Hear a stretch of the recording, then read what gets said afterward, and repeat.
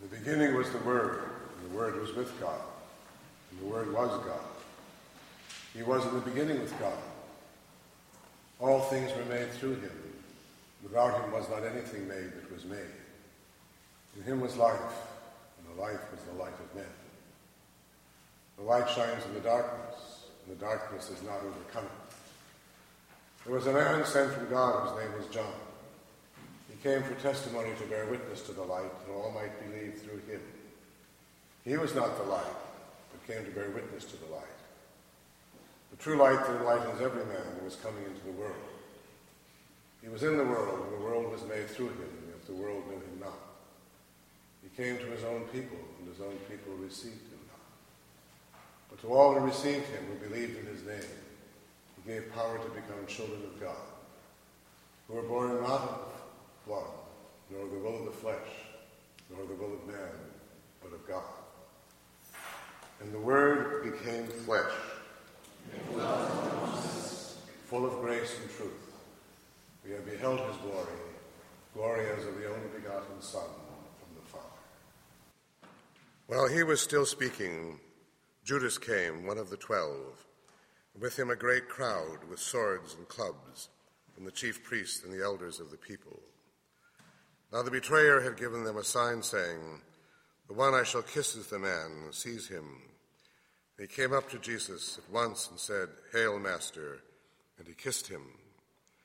Jesus said to him, "Friend, why are you here?" Then they came up and laid hands on Jesus and seized him. And behold, one of those who were with Jesus stretched out his hand and drew his sword and struck the slave of the high priest and cut off his ear. Then Jesus said to him, "Put your sword back into its place, for all who take the sword will perish by the sword. Do you think that I cannot appeal to my Father? He will at once send me more than 12 legions of angels. But then how should the Scriptures be fulfilled that it must be so?" All 4 Gospels record this event of the striking of the servant of the high priest. St. Luke tells us that our Lord healed him. St. John tells us who it was Peter. And the name of the servant, Malchus.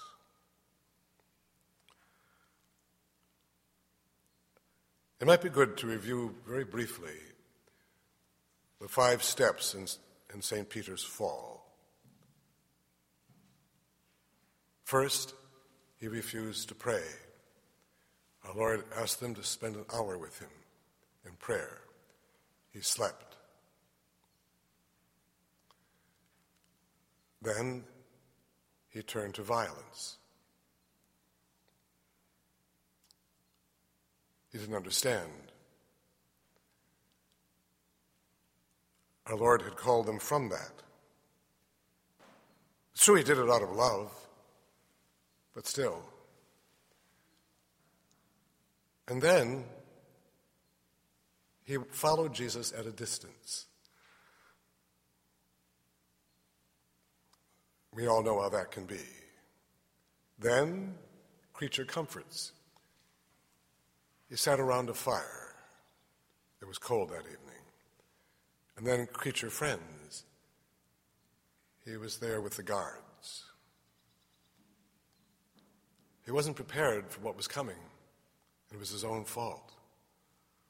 So when a maidservant, a person of incredible insignificance in that world, not a soldier, not a temple guard, not a centurion, not the high priest, but a maidservant says, "You also were with Jesus of Nazareth," he denies that he even knows him. He who had been so brave in 5 steps had fallen. But if there are 5 steps to his fall, there are 3 steps to his resurrection. First of all, the cock crows. Something wakes him up. It could be anything in our lives, couldn't it? A holy card, someone we hadn't seen, some program, some book we pick up. The cock crowed, and Peter remembered what our Lord had said, that before the cock crows you will deny me 3 times.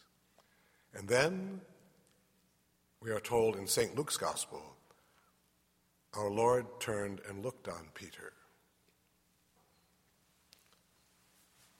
We don't know what that look was. Painters have tried to give us an idea. I'm sure it was a look of love and pity. And then thirdly, he went out and wept bitterly. He was converted. He was contrite. We might see those things in our lives too. First, he refused to pray. Then he turned to violence or some secular thing. And as we see it, as a swordsman, he made a good fisherman. The best he could do was cut off the ear of the servant of the high priest. Then he followed him at a distance, creature comforts, creature friends, and then he returned. In that sense, remember, Peter was different than Judas. Peter repented to the Lord, Judas repented to himself. Tradition has it that over the years, Peter shed tears for that all of his life, and that they wore grooves in his cheeks. He never forgot it. And yet our Lord chose him to be the head of his church. A very frail person who made mistakes, who was not nearly as brave as he thought he was, but someone who understood human weakness, someone who knew firsthand what it meant to fall, who knew what it meant to disappoint the Lord. So here we are now in the presence of the Lord tonight, as he calls us to spend a little bit of time with him, and we will do the same thing. But we will not fall asleep, or some of us might, but I remember Bishop Sheen once saying that he was in Paris once, and he went into Sacré-Cœur to make a holy hour. And he said normally he can't sleep during the day, it was the afternoon. But this afternoon he did, and he was awakened just at the stroke of the hour. And he said, so I said to the Lord, does this count? And the Lord said, yes, that's the way the apostles made their first one, but don't do it again. So we will spend some time now with the Lord. Your attitude must be that of Christ. Though he was in the form of God, Jesus did not deem equality with God something to be grasped at. Rather, he emptied himself and took the form of a slave, being born in the likeness of men. He was known to be of human estate, and it was thus that he humbled himself, obediently accepting even death on the cross. Because of this, God highly exalted him, and bestowed upon him the name above all other names, so that in Jesus' name every knee should bend in the heaven, on earth, and under the earth, and every tongue proclaim to the glory of God the Father, Jesus Christ is Lord.